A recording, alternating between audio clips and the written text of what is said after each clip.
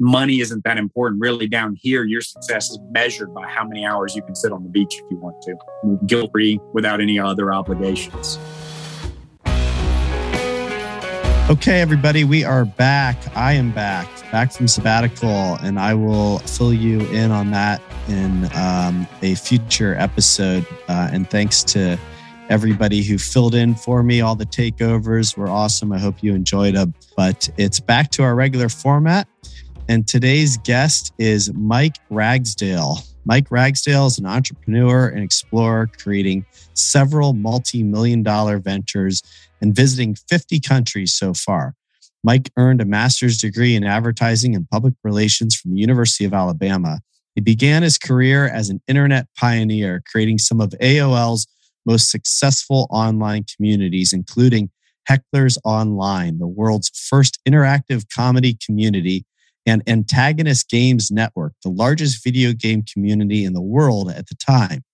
In 2007, Mike created 30A, a beach brand inspired by a life along Florida's Gulf Coast. 30A manages numerous media platforms, including 30A.com, which has all kinds of different aspects to it, including craft beer, wine, electric bikes, real estate, sun care, recycled apparel, you name it. Mike is up to some incredible things in this community he's built called 30A. So I hope you enjoy it. Here we go. Mike Ragsdale. Mike, it's great to have you on the Gravity Podcast. Thank you. I'm excited to be here. Yeah. So let's start at the beginning. As we talked about, our format is to hear this full life journey of yours, and you're up to some really great stuff and want to kind of hear what's led you to it. So tell me a little bit about kind of your early childhood upbringing, some of your kind of early memories, what your family was like, where you're from, all that fun stuff. Yeah, well, I grew up in a small town named Coleman, Alabama. It's about an hour north of Birmingham. Pretty small. I think maybe 15,000, 12,000 population probably at the time. I was a young person, a little larger now. My father worked for the power company. He read meters and climbed power poles in the early part of his days, and then, kind of ran the warehouse for 42 years. So very much a lower middle class upbringing. My mom actually I was originally born in Boston, but moved from Virginia Beach to join the convent in Coleman, Alabama. And that's where there was a convent where she came to school to study to be a nun, and met my dad and forever altered that course. And so mom and dad raised my brother and I there in Coleman, Alabama, small town. I mean, very much in a lot of ways like a Mayberry or just another classic small town. And, had a great childhood. All of us go through traumas and our own trials and tribulations, but for the most part, it was just a really great youth. When I left high school, I went to Auburn. I thought I was going to be an architect. I knew I liked to draw. Not draw, but I was doing a lot of designing on graph paper and stuff back then. And when I got to Auburn and realized I was not anywhere intelligent enough to go into architecture school, I realized that, there's a lot more math involved. It's not just drawing, And so I ended up transferring to the University of Alabama and going into advertising and public relations. And so I graduated with a degree in communication from the University of Alabama, and then couldn't get a job, frankly. Let me just hop in there for a second, because I want to slow you down and go back to some of this early childhood part. And I immediately, a number of things just kind of jumped out at me. I also had that same realization in architecture school. I think it was physics maybe that got me. But when I realized that I was going to be responsible legally to make sure these buildings stayed up forever, I opted out. The history and design were fun, but the rest was scary. So but let's go back. Because I've been really fascinated in doing these interviews. That generally, it seems like people have unconditionally loving childhoods or very kind of traumatic childhoods. Either way, it tends to really shape their lives. And I'm fortunate enough to interview people that have really overcome a lot and used those experiences to serve them and create, great lives for themselves, have a lot of success. So you had mentioned, your family being one that where you said, you had a great childhood, and then there was also, trauma along the way. So I am kind of curious in your case, if you could maybe expand a little bit on maybe both of those things. I mean, if the trauma along the way was just kind of normal little, hiccups, I get it, but if there's anything there that maybe did really have an impact on you, I'd love to hear more about it. Well, I would say that I had incredibly supportive, loving parents, honestly. And, they did, everything they possibly could to help my brother and I both become successful entrepreneurs. My brother's also a very successful entrepreneur. And, it was interesting because Dad, graduated high school, but I mean, he flunked third grade. I mean, he was held back. I mean, he struggled through school, and I think was probably never diagnosed with, some sort of dyslexia or something that really inhibited his ability to learn in a classroom environment. It's just not something that was diagnosed back in those days. So Dad, never graduated college or anything like that. Mother, on the other hand, was very educated, and she became a journalist. And so she, wrote for the local newspaper, and she was always writing. And really, Dad stayed pretty consistently with the power company, and very blue collar and very, he dispatched trucks, and he mowed the grass, and he cleaned the warehouse and the bathrooms and so he was kind of this all encompassing manager. So had a high degree of work ethic. I mean, he would leave the house at 6 a.m. to go to work, and we'd see him again around 4 or 5. And that was just Dad, and he was always on call. And anytime we sat down to Christmas dinner or Thanksgiving dinner, it was guaranteed, that he was going to get a phone call, and he was going to have to go out and, service people who were without power or whatever. It was just a guaranteed event every year. But Mother's career kind of followed my brother and I. So when we were in school, she was the lunchroom lady. When we were in Boy Scouts or Cub Scouts, she was the den mom, so her career kind of ended up following our interests and our path. So she was always there. And, as you get older, that becomes less cool. It's super cool when you're in 4th and 5th grade, but when you're in high school, not so much, but that's it. She was consistent throughout it in her support. The traumas I had were self-induced originally. I was kind of the goody two-shoes kid. I was the overachiever because Mom was always pushing me. I was an Eagle Scout. I was, all of these different things. And Mom was really the one kind of pushing me, to kind of achieve these things.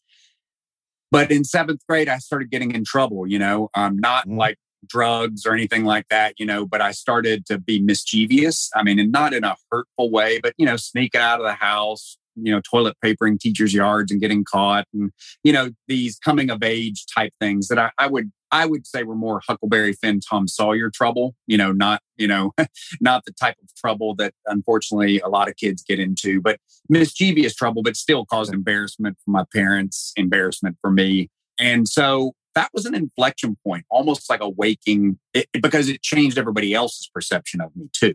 Right. So suddenly when I got in trouble for doing something mischievous, it really conflicted with this perception that people had of me through that point. So that's neither good nor bad, but it definitely set me off on a path of awakening, and that who am I? Am I what I was the first, 10, 12 years of my life, or am I something different as a teenager? So yeah, and sorry, just what age was that you were starting to have that kind of an awakening? I'm just curious about that. It's that 6th, 7th, 8th grade.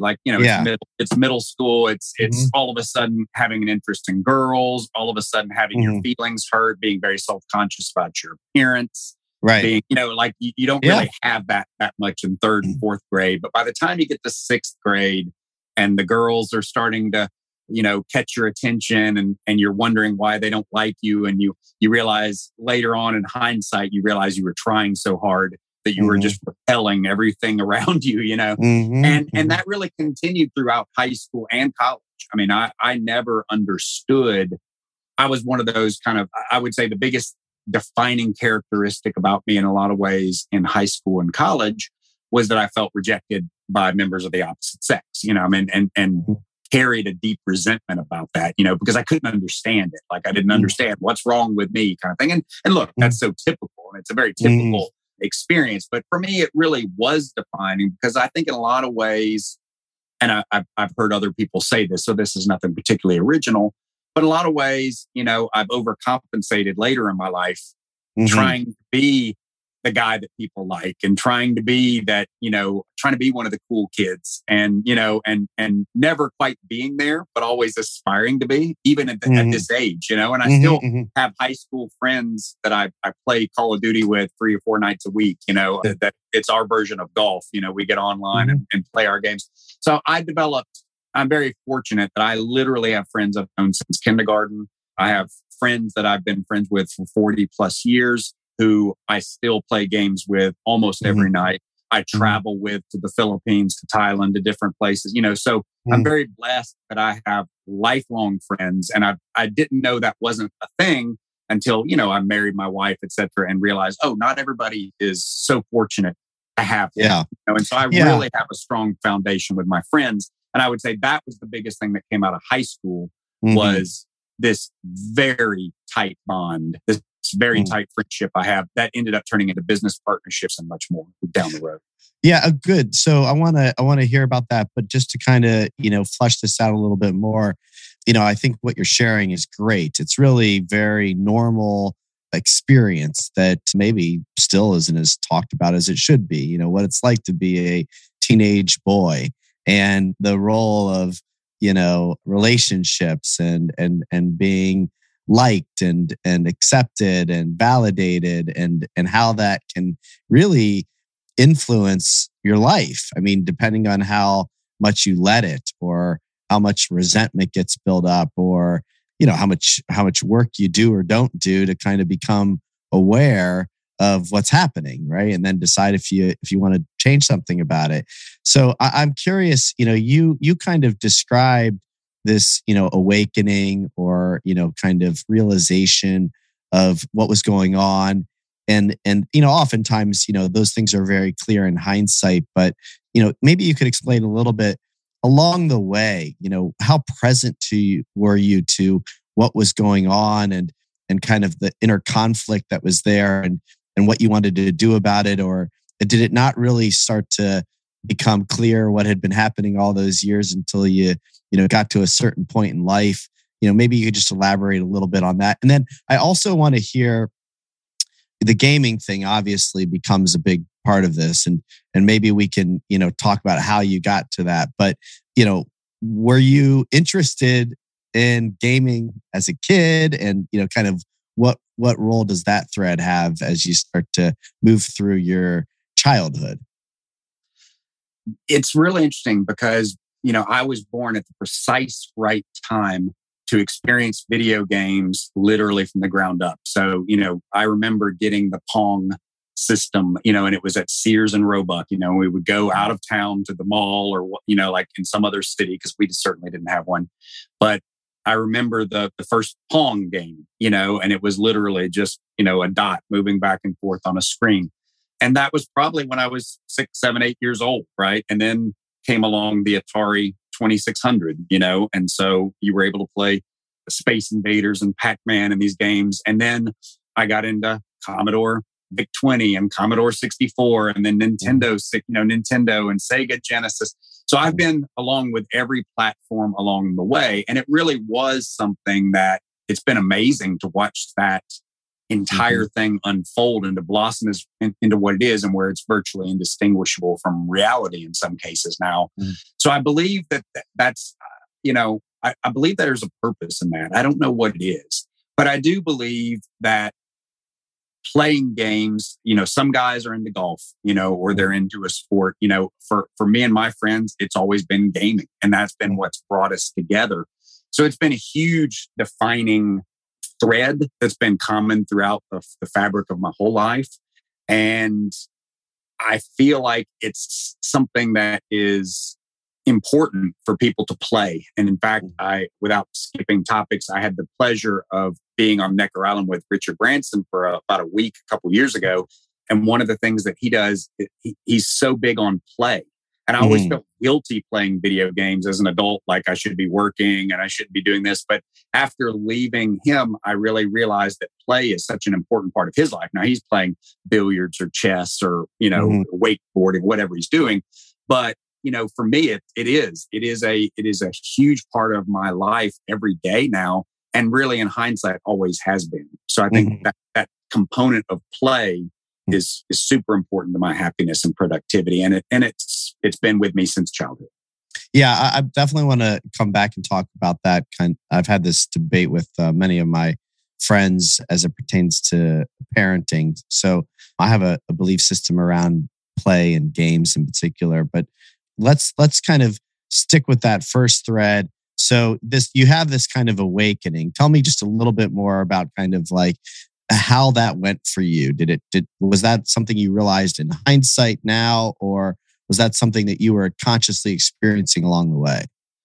It was one of those things when you start to get to the age where you're spending the night at friends' houses, and then somebody suggests sneaking out of the house in the middle of the night, and there's a sense of adrenaline I got with that, and that I felt like an adult. I felt like I was. It was a sense of freedom, running around in the middle of the night through neighborhoods at 2 a.m.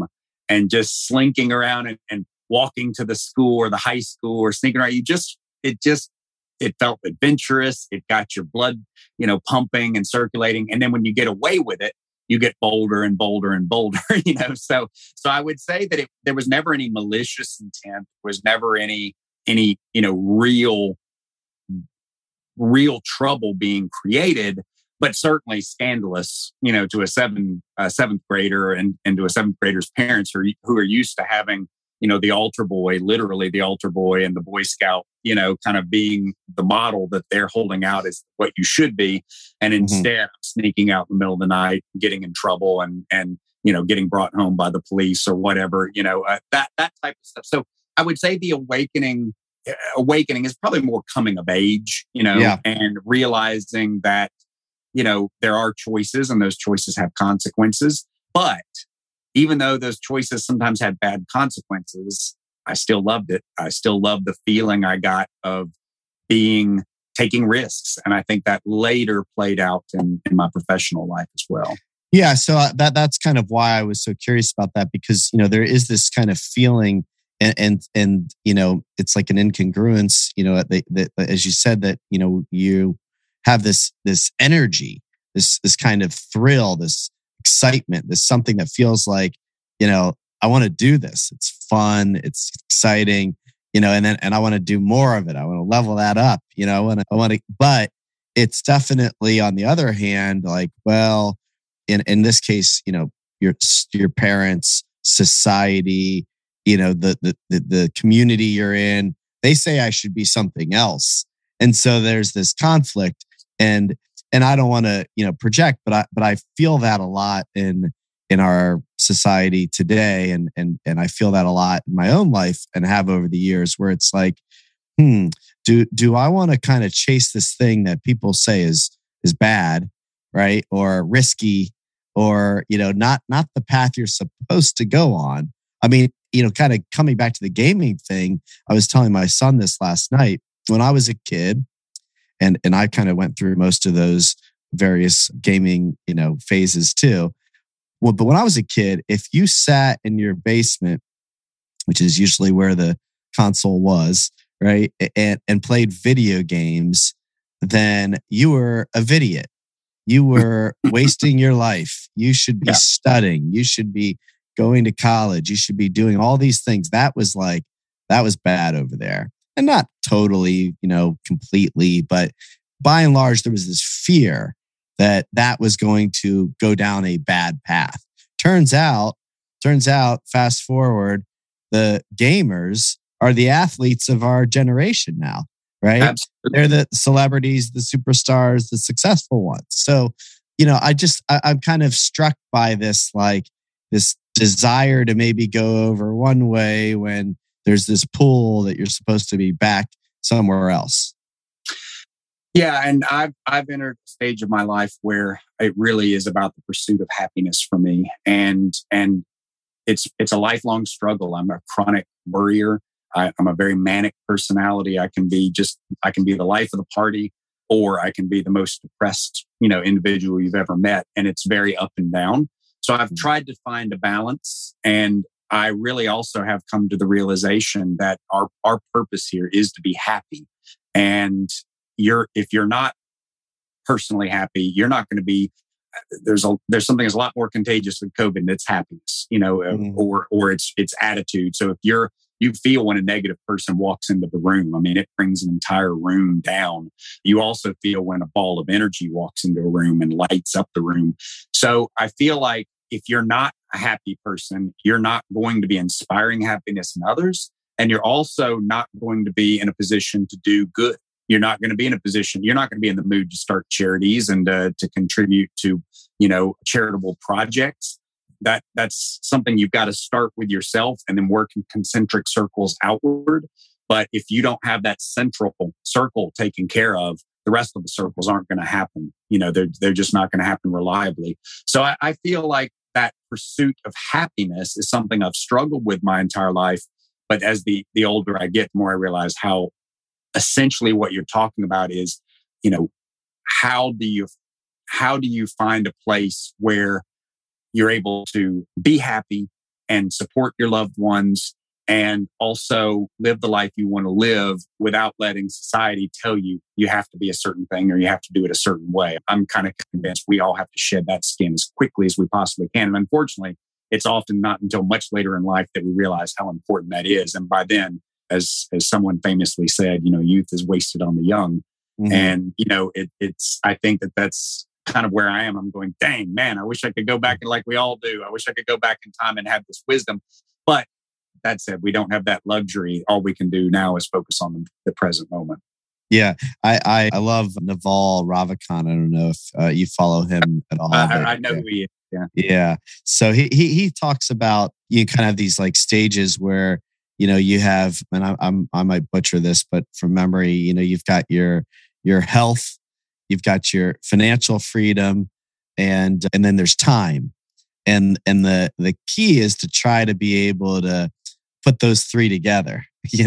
Usually when you're young, you've got no time and no money, but you're healthy, and then you get to a certain age where you're still healthy and you've got some money, but you have no time because you're working really hard. And then, if you're not careful, you get to a point where, you've got time and money, but your health is gone.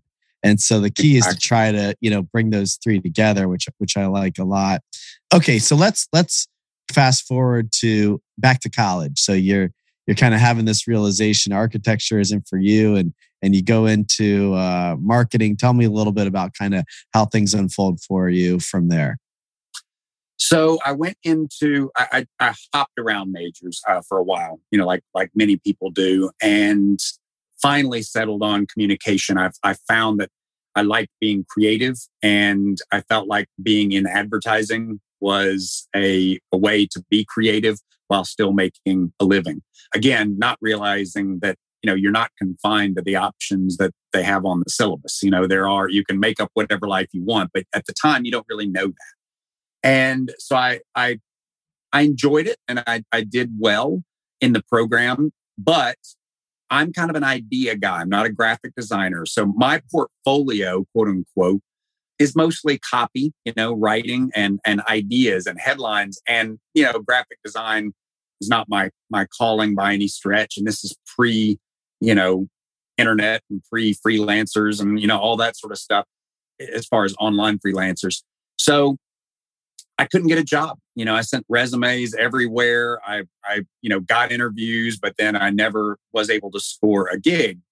And finally, I think my professors finally kind of felt sorry for me. I went to Yellowstone and worked for a season at Old Faithful as a cashier. And then I think my professors felt bad for me. So they said, why don't you come back and be a graduate teaching assistant? We'll give you financial assistance if you, help us teach classes, etc. So I went back and got a master's degree in advertising and PR just because I didn't have any other options, not because I really aspired to be academically forward thinking. I was just killing time.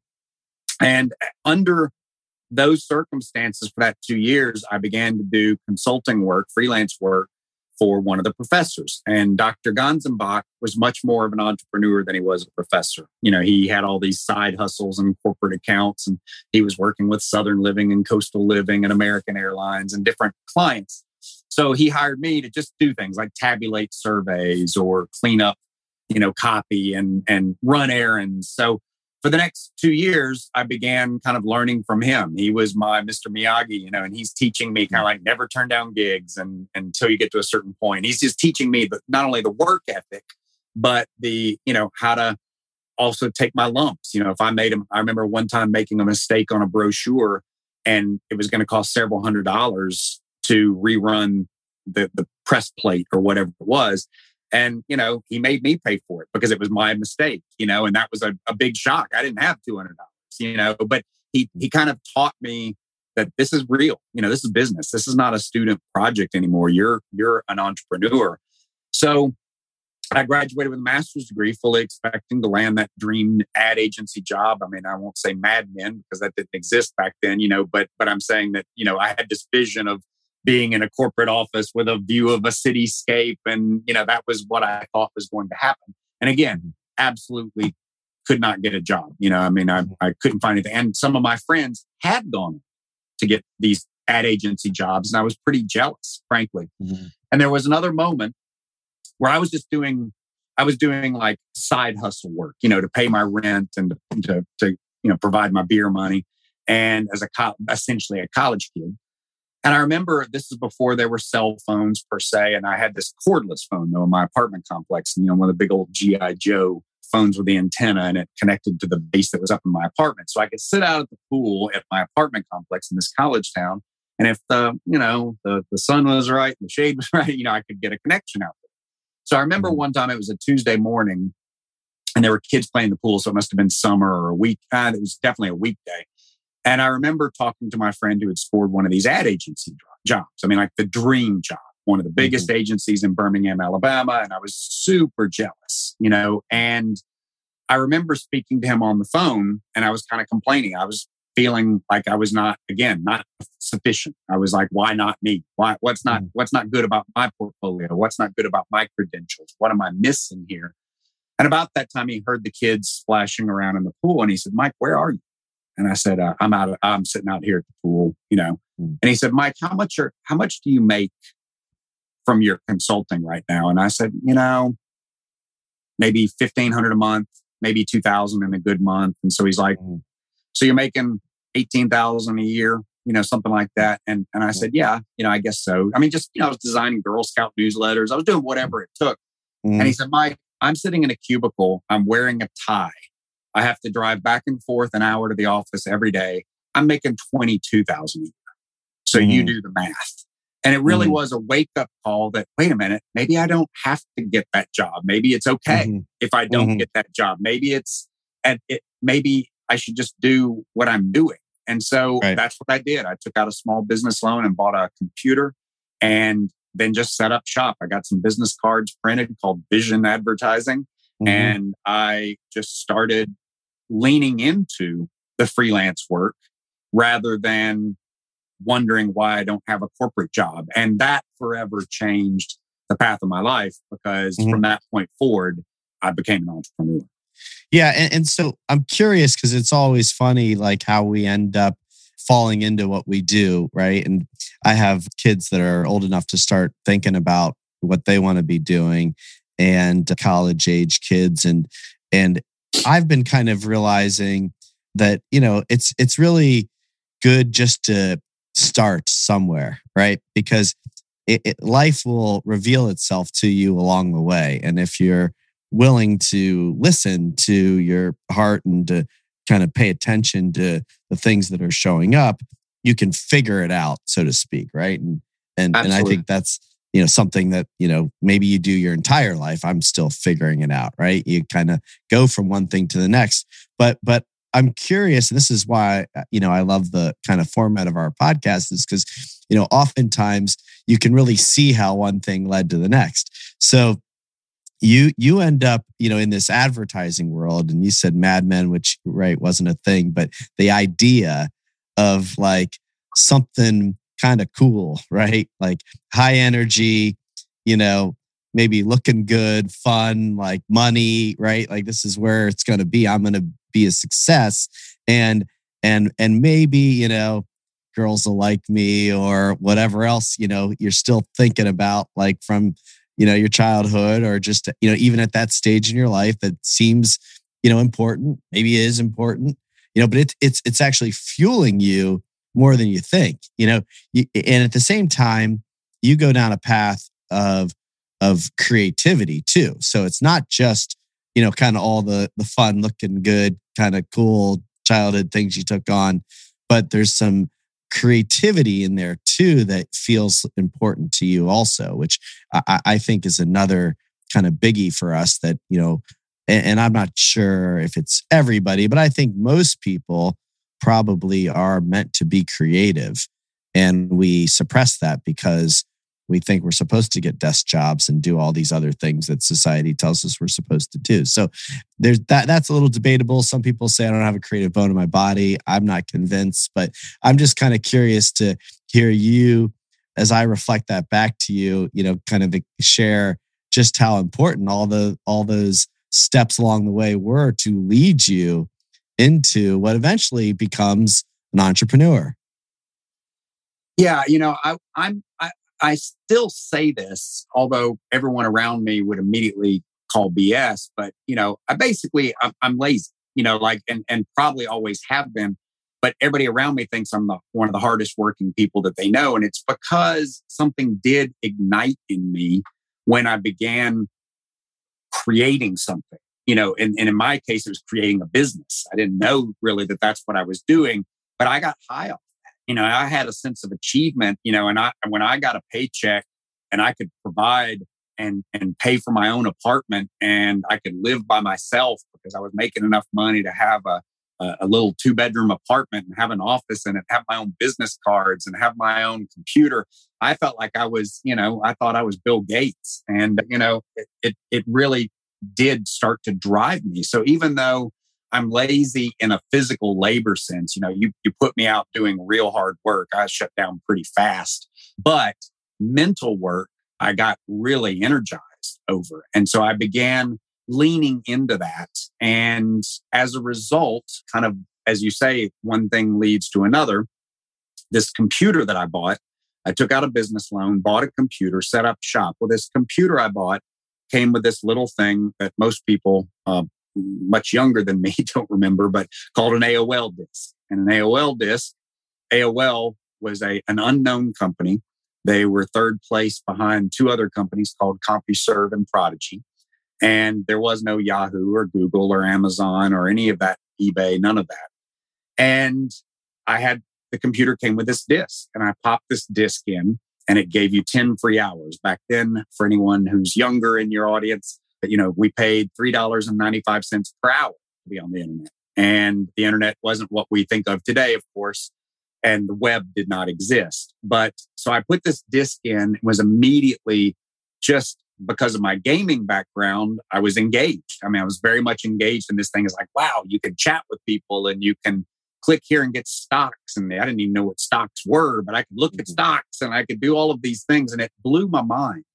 And after a few months of using it, I kind of blindly, again, as an entrepreneur with time on his hands, I sent a business proposal to America Online. And by sent, I didn't mean via email. That really wasn't a thing. I went to Kinko's and I printed out a little 5-page. I heard they were looking for people who were going to change the business model, who were going to be the infopreneurs of this new medium that was launching. I didn't know what the hell they were talking about, but I had an idea and I sent it to them on pieces of paper that were stapled at Kinko's, and I fired and forgot about it. And, a few months later, I get a call out of the blue by a guy named Miguel, and he's in Arlington or Tyson's Corner, Virginia, and said, we really love your idea. I'd love for you to come up and speak with us about it. And again, out of total ignorance, I was like, well, do you guys do you guys pay for the flights? Or, like they kind of laugh, no, we don't pay for the flights. Again, I'm an idiot. I don't know how this stuff works.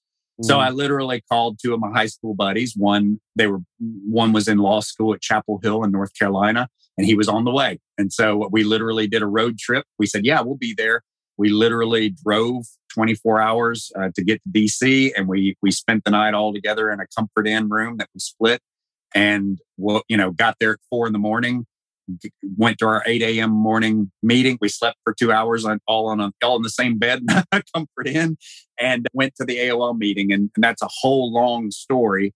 The first meeting was a disaster, but eventually we got them to invest in our idea.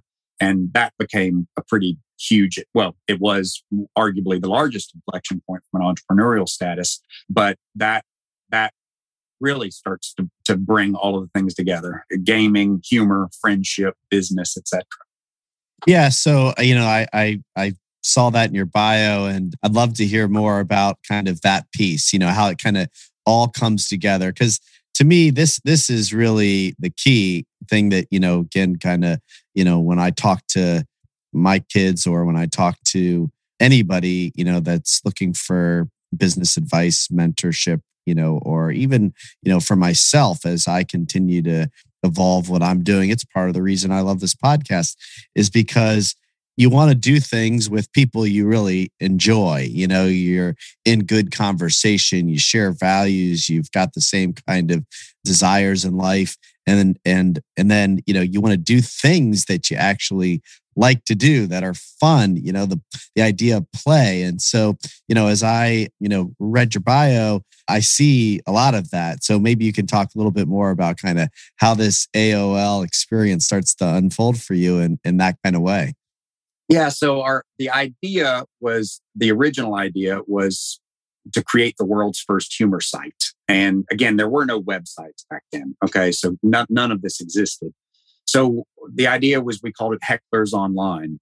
And the idea was that the heckler is the person in the audience, right? For the first time in human history, the person on the stage would not be the star. It would be the person in the audience. And that was the entire premise for Hecklers Online, was that the community, the audience, would write the jokes, not a handful of writers for David Letterman who write jokes behind the scene. But instead of writing a top 10 list that might be funny or not, because you only have 2 or 3 writers, instead you've got a universe of writers. So as an example, our interactive top 10 list, we would receive thousands of submissions every day. We did it 365 days a year, holidays, etc. And we would post a different topic every day. So it might be top 10 rejected names for Madonna's baby, or, top 10, reasons you should never fly on Delta, or whatever the heck we came up with. And we would receive thousands and thousands of suggestions every day. And we would curate those suggestions and put them into a list and give the person who submitted it credit, And so these were the founding principles of interactivity. We had the most successful launch in AOL's history up to that point. So we, instantly became almost the Saturday Night Live of AOL. And in fact, most AOL people thought we had hacked our way into the system because we were so irreverent and unlike. We were kind of like Monty Python. We were not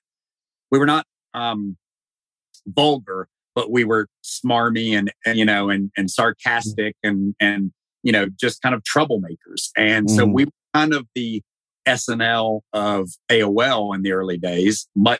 Some people loved us, some people hated us. But what we did do is we shook it up, because at that time, no one updated content more than once a month online. So every time Time came out with a new magazine, they cut and pasted the articles. There were no videos or anything like that. And it would just be new text would be available. And then it would be 30 days before you would see new content from them. Well, we introduced the idea of content by the minute, by the hour. So we had dozens of contests going, dozens of activities happening. Our screens were colorful. It was very Mardi Gras colors and very just, like this weird place that people are like, what the hell is this? And it was unlike anything anybody had ever seen before. So it exploded overnight. And we were constantly in trouble. Again, kind of going back to the troublemakers, we were constantly AOL's terms of service. It was TOS. They were kind of like the police force of AOL. So they were constantly making us take down articles or take down things or censoring us. But we were always pushing the boundaries of what was acceptable and what wasn't. And most of the other communities didn't have to worry about that. We were the ones who were kind of pushing those boundaries because we were the troublemakers. So we had a huge successful launch. And then that was humor. And then one day, I wish I could say it was a business plan and we had all this great strategic thinking and everything, but that wasn't the case. We were at AOL one day and they said, "What's next, man? What are you guys going to do next? You guys just had this amazing launch. We want to know what else you got in mind." And we were talking about video games or something. And somebody said, if you reviewed video games, they'd send you free video games every day. And we're like, "What? Really?" And so we launched a video game site and it became the largest video game site in the world at the time. And sure enough, we started receiving video games in the mail and people like, "Hey, can you review, this Quake game or Mario 64 or whatever it is?" So all day, next thing you know, we're doing humor and irreverent comedy and we're doing video games. And then later on, we did sci-fi and fantasy. So all of these geeky things that we loved in high school and college, whether it was Star Wars and Star Trek or Mario 64 or Monty Python or irreverent humor, now that was our daily job. So every day, go ahead. Yeah, no, it's great. I mean, I love it, right? Because this is now your daily job. And, this is what, I call opus, where you get to kind of just like do things that you would typically just be doing with your buddies, or in your spare time, but you're getting paid to do it. And Absolutely. So it does not feel like work, and this is great because, I like to kind of reflect back on what you were saying earlier, this kind of, irreverent comedy, well, you had a bit of that as a kid in you. That was giving you joy and pleasure and energy and was fun and exciting and to some degree how you like to spend your time. You weren't really technically allowed to do it, but you found a way now that allows you to do it and get paid to do it. That's kind of like the goal. When you find that, you could do that forever. You don't need to retire because that's somebody's paying you to do what you love to do. Absolutely. And we had a very blissful 6 or 7 years doing that. But what happened is we began to lose, again, I'm in great, I'm surrounded by my best friends in this process as well, which makes it even better, right? It's like, these are guys I grew up with and that I just still play games with on last night until 2 a.m. this morning. I've had about 3 hours of sleep. And, these guys are just lifelong friends and business partners. So it was like just hanging out with your buddies. And we literally had a couch in the office and we just put a projector and started playing Mario Kart on the wall. And that just became a thing. But we grew it to about 70 employees at its peak. I would say most of the years we were in the 20, 25 employee range, but we grew it where it was just this huge creative team of artists and writers and video game reviewers. But what happened was it's a lot easier as you grow as a business. It's a lot easier economically to hire someone to review video games than it is to hire a senior VP of business development, for example. So what happened is that we ended up graduating into the corporate roles within our own company. And next thing you know, we're not the ones playing the games. We're the ones talking to lawyers, talking to venture capitalists. We're the ones dealing with, business strategy sessions and all this crap. And, everybody else that we hired is out writing comedy and making funny videos, jib jab type stuff and reviewing video games. So, the last couple years, I would say, were extraordinary because we were able to cash out at a great time, but it also wasn't a fun part of the business. We also did to bring in another element, and this goes back to the opposite gender. We also were approached by Playboy at some point. They wanted us to create content for their network. They were trying to grow a network that would target Gen X males, and they wanted video game reviews, and they wanted humor, and they wanted sci-fi and fantasy. They wanted to have much more offerings than what their magazine typically offered. So we started working for them. And so now you really now you've got video games, you've got Playboy Mansion parties, you've got humor, you've got comedy, you've got sci-fi and fantasy. Is this the life I'm living? And so we're going out to LA for, Playboy functions, or we're going to New York for video game expos, or Japan for, venture capital summit meetings. And so we're like, it really was this golden era, and incredibly exhilarating for a 25-year-old, to kind of be in this position and to be, I was 29 by the time I kind of stepped down as CEO. But that said, it really was an extraordinary moment in our lives. Yeah. So tell me, you guys eventually end up cashing out. You have this realization that, and I'm not sure if you did at the time or later in hindsight, but now you're kind of the corporate guy and having to do all the corporate things, even though it's a golden era.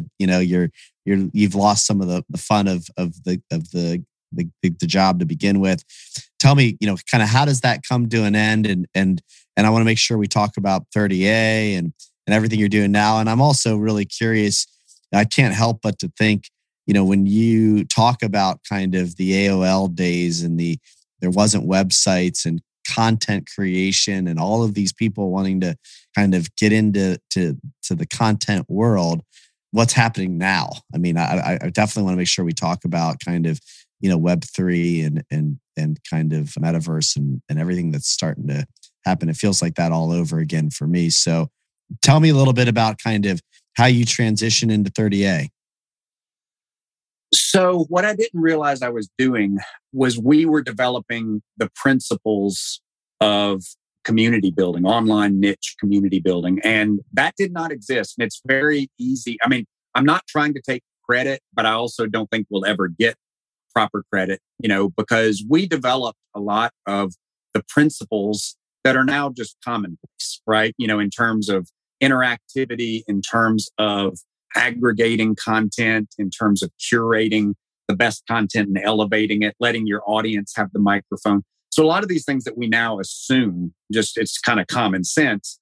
We were building those blocks and showing other companies how to do it. We were being emulated and copied, in a positive way by people right and left. So we ended up, Sean and Scott and I, my partners and friends, developed the principles that, we still use and see today.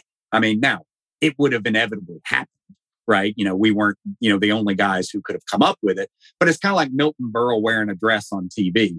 Somebody was going to wear a dress, but it took Milton Berle to go, oh, people in the Midwest can see me now, not just hear me on radio. So if I put a dress on, that's funny because they've never seen that before, right?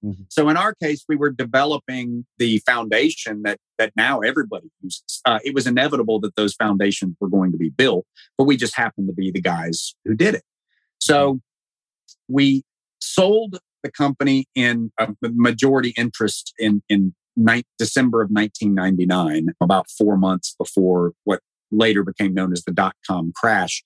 We were not one of these companies that we had no debt. We didn't have a burn rate that exceeded our means, and out of ignorance. I mean, if we didn't have money for a computer, we didn't buy a computer. It was just what was in the checkbook. While other companies were out there raising tens of millions of dollars, burning through it, and the idea that they would go IPO and they would go supernova, and everybody would make their money. Well, when the music stopped in April of 2000, all of those funds dried up. Nobody was putting money into those companies anymore. And so in our case, we were advertising supported in an era when nobody was advertising supported, right? I mean, people didn't advertise online except .com companies who had all this money because nobody understood what online advertising was or whether it should even be allowed.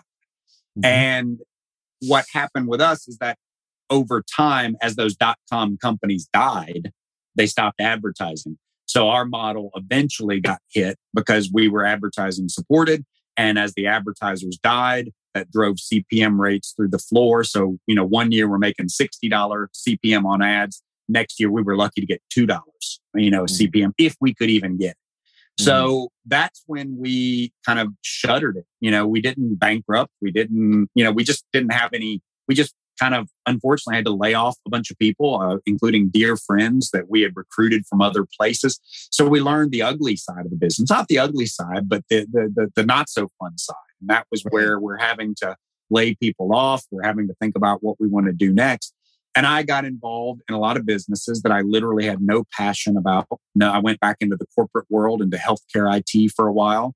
I bought a restaurant and miserably failed at that. I did a bunch of stupid, dumb things over the next decade that were demoralizing, because, you come off of this high thinking I'm the smartest cat in the room and realize, nope, I'm an idiot, and realizing that entrepreneurship, it doesn't matter sometimes how good your idea is, how good your business plan is, or how good your team is. Sometimes the stars just don't line up.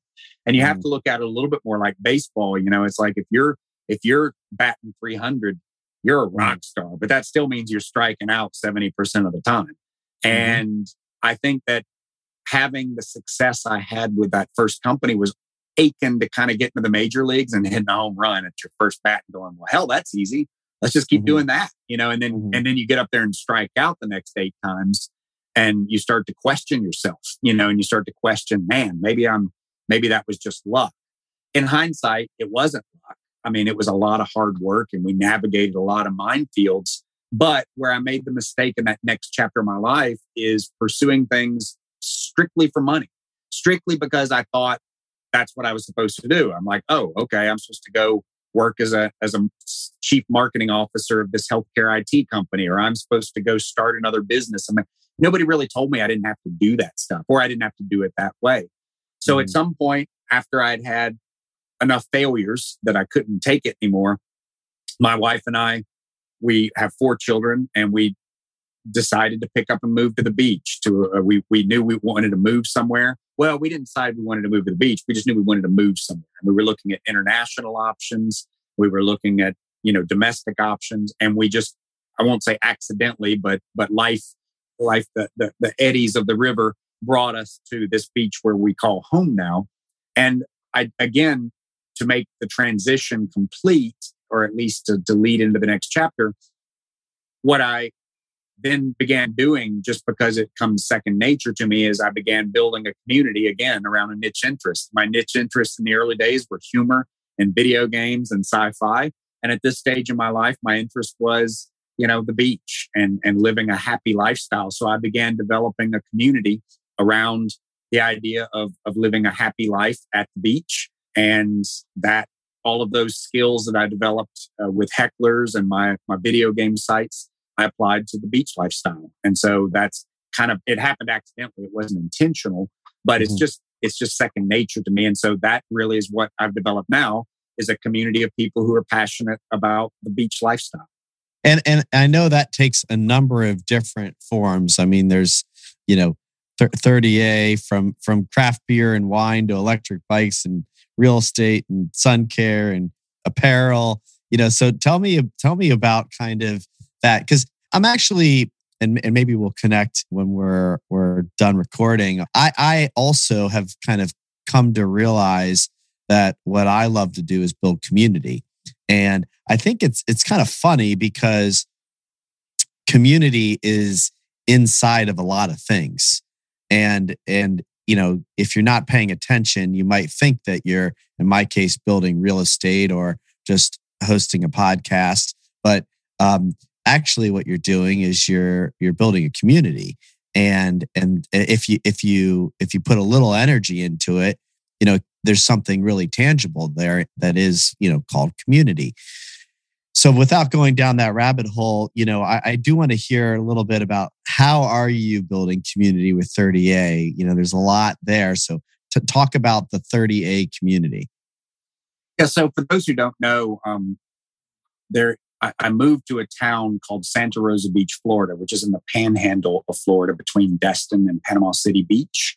And it's a rural, I won't say rural, it's small towns, little small boutique beach towns. There is no downtown per se, but there are all these cool little beach resorts and funky beach communities along this particular stretch of road that is called Scenic Highway 30A. Now, 30A is kind of like saying Route 66 or A1A or US 1. So when I moved here, we didn't know anybody, and I didn't know how I was going to provide for my family. I had a nest egg, but we were now spending into that. And so I didn't know what we were going to do. I just knew that I was ready to just kind of do a reset. So we picked up and we moved to the beach, kind of sight unseen in some ways. And just like within 90 days of having made the decision, we found ourselves in this new place. And just, I gave up my cell phone. I had no emails coming in because I had no business anymore. We had shut down a couple of failed businesses. So I thought, I want to be a writer. I want to be a writer. I want to be creative. I want to get back to writing, whether it's a novel or a screenplay or short stories. I just felt like that's what I wanted to do. So I applied to a couple of the small little local newspapers and you made nothing in the grand scheme, just peanuts. But I thought I need to start practicing my writing skills, and what better way than to get some newspaper assignments.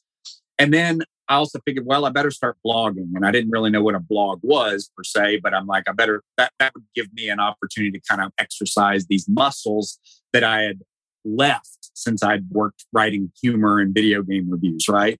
So I wanted to get back in the swing of that. And so I felt like I needed a URL for this blog. Now, nobody called this area 30A back then, right? So I bought 30A.com. It just happened to be a road near us, and I just bought it. And I started blogging about our family's transition to this new beach lifestyle. And that blog just kind of grew. Meanwhile, I started doing consulting, public relations consulting for a couple of companies, and that was paying my bills. But I for fun, as a hobby, was just sharing experiences on this webpage. And then it started to even become sharing recommendations, because one of the things that happens when you move to the beach is all of a sudden you have all these people who come visit you. And I was in love, and still am in love with my town, my home community now. And I wanted to remember, oh yeah, we got to take people to this place. Or, oh, we got to take them for the sunset view here. The martinis here are amazing. So I started developing lists of recommendations, and people started following that, almost like, ooh, I didn't know about that place. That's cool. And finally, after doing that for 3 or 4 years, just as for fun, a real estate guy came up to me on the beach one day and he said, hey, Mike, I really like your website. I'm like, oh, thanks, man. And he said, how much is it to advertise on it? I hadn't even thought about it as a business. So I just said, I don't know, $50 a month or whatever. And he said, okay. And he wrote me a check, and I put his ad up there. And a few weeks later, another guy like, hey, how much is it to advertise on your site? And I'm like, I don't know, $100. And then I kept, just going up. And over time, it ended up becoming this great side hustle, which was now not only something I loved to do, but was generating, a few $1,000 a month. And in 2000, and I want to touch in a second on the 4-Hour Work Week. I'm sure you're familiar with that, but that book really influenced me dramatically and really was the foundation upon which I built this business. And at some point in 2011, I lost both my consulting gigs in back to back. I mean, not through any misdeeds or anything like that. They just kind of expired and had run their course. But at that time, I thought, I may just focus on this 30A thing and just see if I can make a go at it. Because I was probably making $3,000 or $4,000 a month at the time. And I thought, I might be able to focus my energy, and instead of building somebody else's brand, like I've been doing over the past few years before that, building somebody else's marketing and public relations, I bet I could focus my energy on this. And that's when the inflection point started to happen, when the business really began to grow. And I've always worked remotely, since moving to the beach and even before that.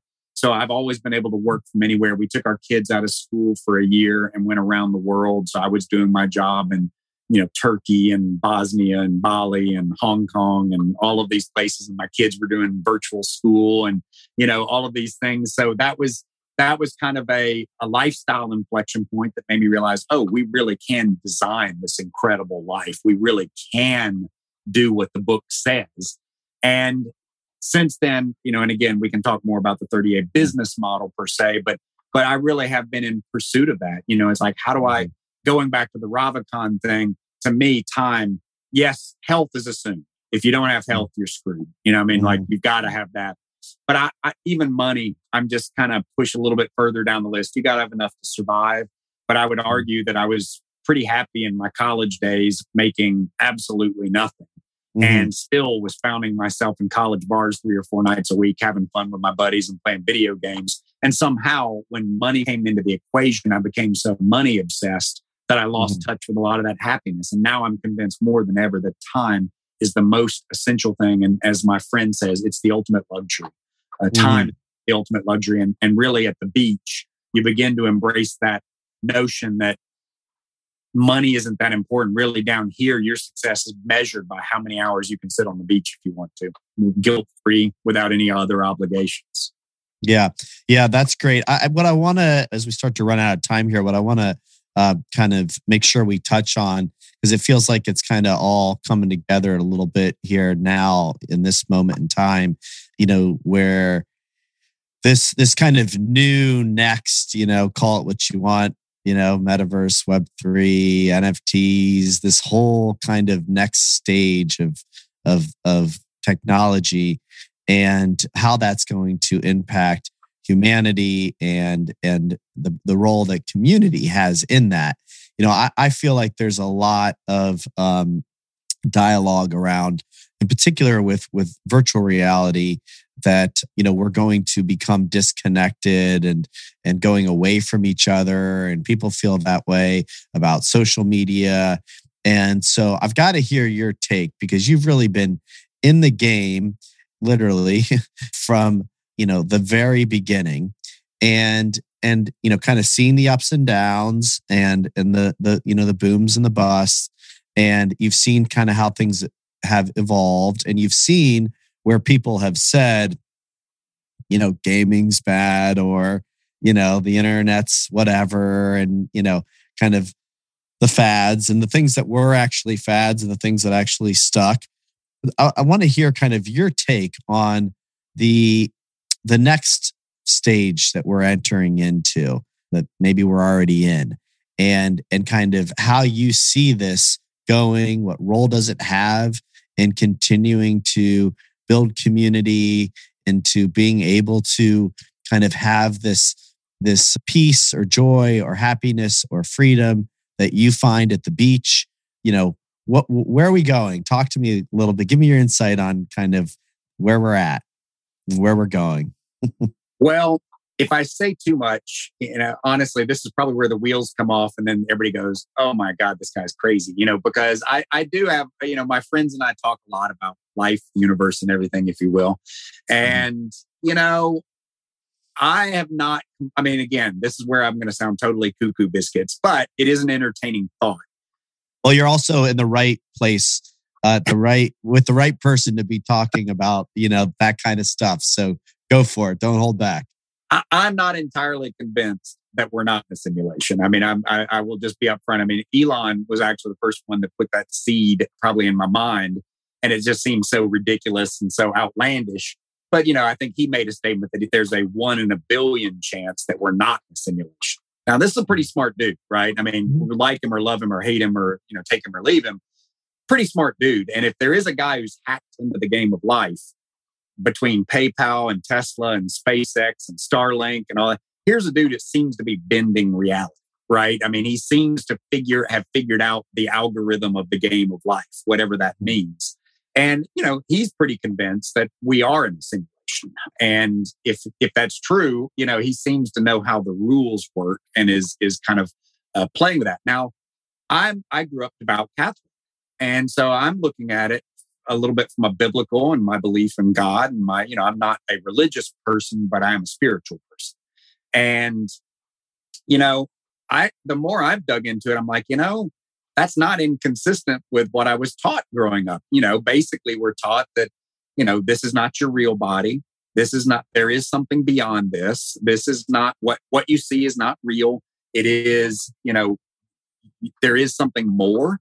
And this is a shell, that contains an essence that ultimately goes on to something else. And, and you start to think that through, and then you start to think through, okay.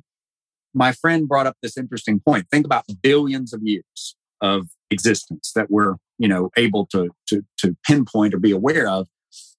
What are the odds that I literally, out of billions of years, my brief lifespan, I literally have seen video games go from being a dot that bounces back and forth on between two virtual paddles to where you can now put on a headset and virtually get nauseous, feeling like you might be stepping off of a cliff. So Elon's premise is that if you only take that 10 more years, it will be indistinguishable from reality, which means in all likelihood, we're already there. Now, my friend's point is we have to be the luckiest people in the world, in humankind, to just literally be at the point where at 6 and 7 years old, we're getting a Pong game, we're going to Atari, we're going to Commodore, we're going to Nintendo, to where now we're going into this area where you're not going to know whether you're in virtual reality or not. By the time you imagine suits that give you stimulus or, whatever, that's not that far off. In fact, it's inevitable. So I think there is kind of like that's a little bit of a flag. It's like, are we just happen to be that random group in a billions of years that saw that from day one till present? Or is this all syncing up for a big reveal? Right. And I don't know the answer to it. It's just fun for us. My friends and I like to talk about philosophical stuff like that. But I would say, if you excluding the crazy talk, which way it's going to go, it can obviously be very dystopian. It can be very positive. It can be very negative. I think where it's going to go is just like anything. I think when you develop nuclear technology, the first thing you do is blow shit up. And, somebody's going to get hurt. And there's going to be a lot of bad things that happen before we figure out how to control it if we don't blow ourselves up in the process. So I think that it's not going to be unlike unlocking nuclear technology, and then entering a Cold War where that it's a weaponization that could destroy us. But if we get through it, if our wisdom catches up with our scientific knowledge before we end up destroying ourselves, I think it could be a very amazing, wonderful, positive thing. But I think before we get to that moment of ultimate happiness and positivity, I think we have to navigate not destroying ourselves, whether that's through, man-made creations or artificial intelligence taking over, whatever it is. I think there's going to be a lot of pitfalls, just like there was with the advent of nuclear technology. Yeah. Yep. I hear you. Like I said, you're in the right place, talking to the right person to kind of lay out that theory. And I actually think there's something to it all, that feels, that one of the things that I've kind of really learned recently is that, what we think of, in our mind of certain things like, virtual reality or, simulation, right? We have it in our mind that it's something different than what it actually is. And kind of, this is maybe me getting a little spiritual or, woo woo, with you. But, when you talk about religion and you talk about how you were raised and spirituality and God, right? Like maybe that's the simulation, right? That it's just like this universal, thing, which I call God, not, an individual, with the beard and, in the chair, but like this energy, right? And it's the simulation, and we are just all part of that, right? And that is kind of what a lot of religion is based on, and kind of, what to me seems way more likely than, it's just like random, like, and it's funny because sometimes I watch my kids play video games, and I see how kind of, they're, and you read a lot about this, or the, social dilemma talks about, how the machines are using us, right? And it's like, well, all right, maybe we are just players in this game that somebody else is playing. So anyway, I love it. I could go down that rabbit hole with you for hours. Maybe we'll catch up, talk more about that, and kind of metaverse and some things I'm starting to do as far as community goes. I'd love to pick your brain, but let me wrap up here. Final thoughts, anything, that you want to make sure you share with the audience, or just anything that's kind of coming to you as we conclude. Well, again, we're fine. My wife and I are finally empty nesters, and we have decided this year, after 2 years of challenges that everybody has faced, we also we experienced some challenges with regard to the pandemic, personal health issues that my wife had a very adverse reaction. And so she was kind of paralyzed for about 5 or 6 months this past year. She's a yoga teacher and, she's now able to walk and drive again. But, it was definitely a wake-up call. The time is ticking, and that health component, when it goes away, it changes everything, and now we have her health back for the most part. And so we've decided, come hell or high water, this is the year where we're going to go back out. And so we're preparing, to leave within about 30 to 60 days to go around the world again and to spend the next, couple of years traveling aimlessly. And I'm fortunate enough to have built a business on principles that enable me to do my job from anywhere. And so we've decided that, again, this pursuit of what excites us, we're still going to keep our home here. We still love the beach. We love our community. We're still going to be doing what we do. But we've decided that time is ticking. And while we have our health, we better get out there and see what all this world has to offer. So I want to encourage everyone to, just like there have been numerous times in my life where I've hit the reset button, including, not able to get the ad agency job and I reinvented myself as an entrepreneur, including having business failures and hitting the reset button and picking up and moving to the beach blindly, not knowing what was going to come, to now we are going to hit the reset button and really architect a life of travel and adventure and love and romance and friendship and focus on the things that really matter the most to me, which is my friends, which is my family, and also our adventures. And so I want to encourage everyone to take this moment to not let the pandemic dictate what your next year is going to be or the next years ahead. I think it's time for us to all shed that skin and to use this moment to elevate our life, to reevaluate things, to move things around. If you're in the portfolio of life, it's time to look at where your holdings are and say, I'm spending too much time doing this. I want to spend more time doing this. And that's what we've really done. And I want to encourage everyone else to use this opportunity and this excuse to do the same thing.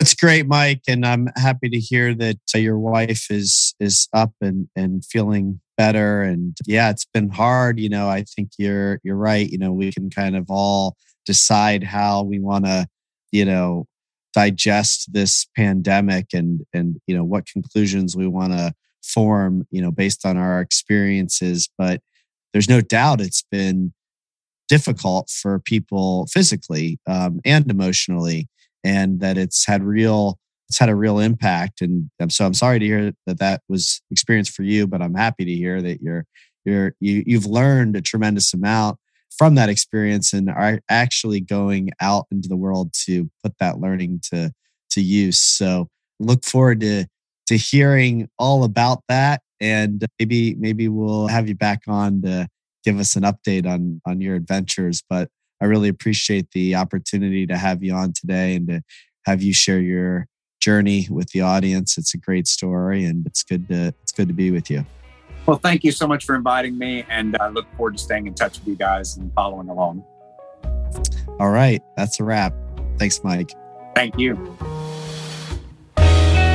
Thank you for listening to the Gravity Podcast.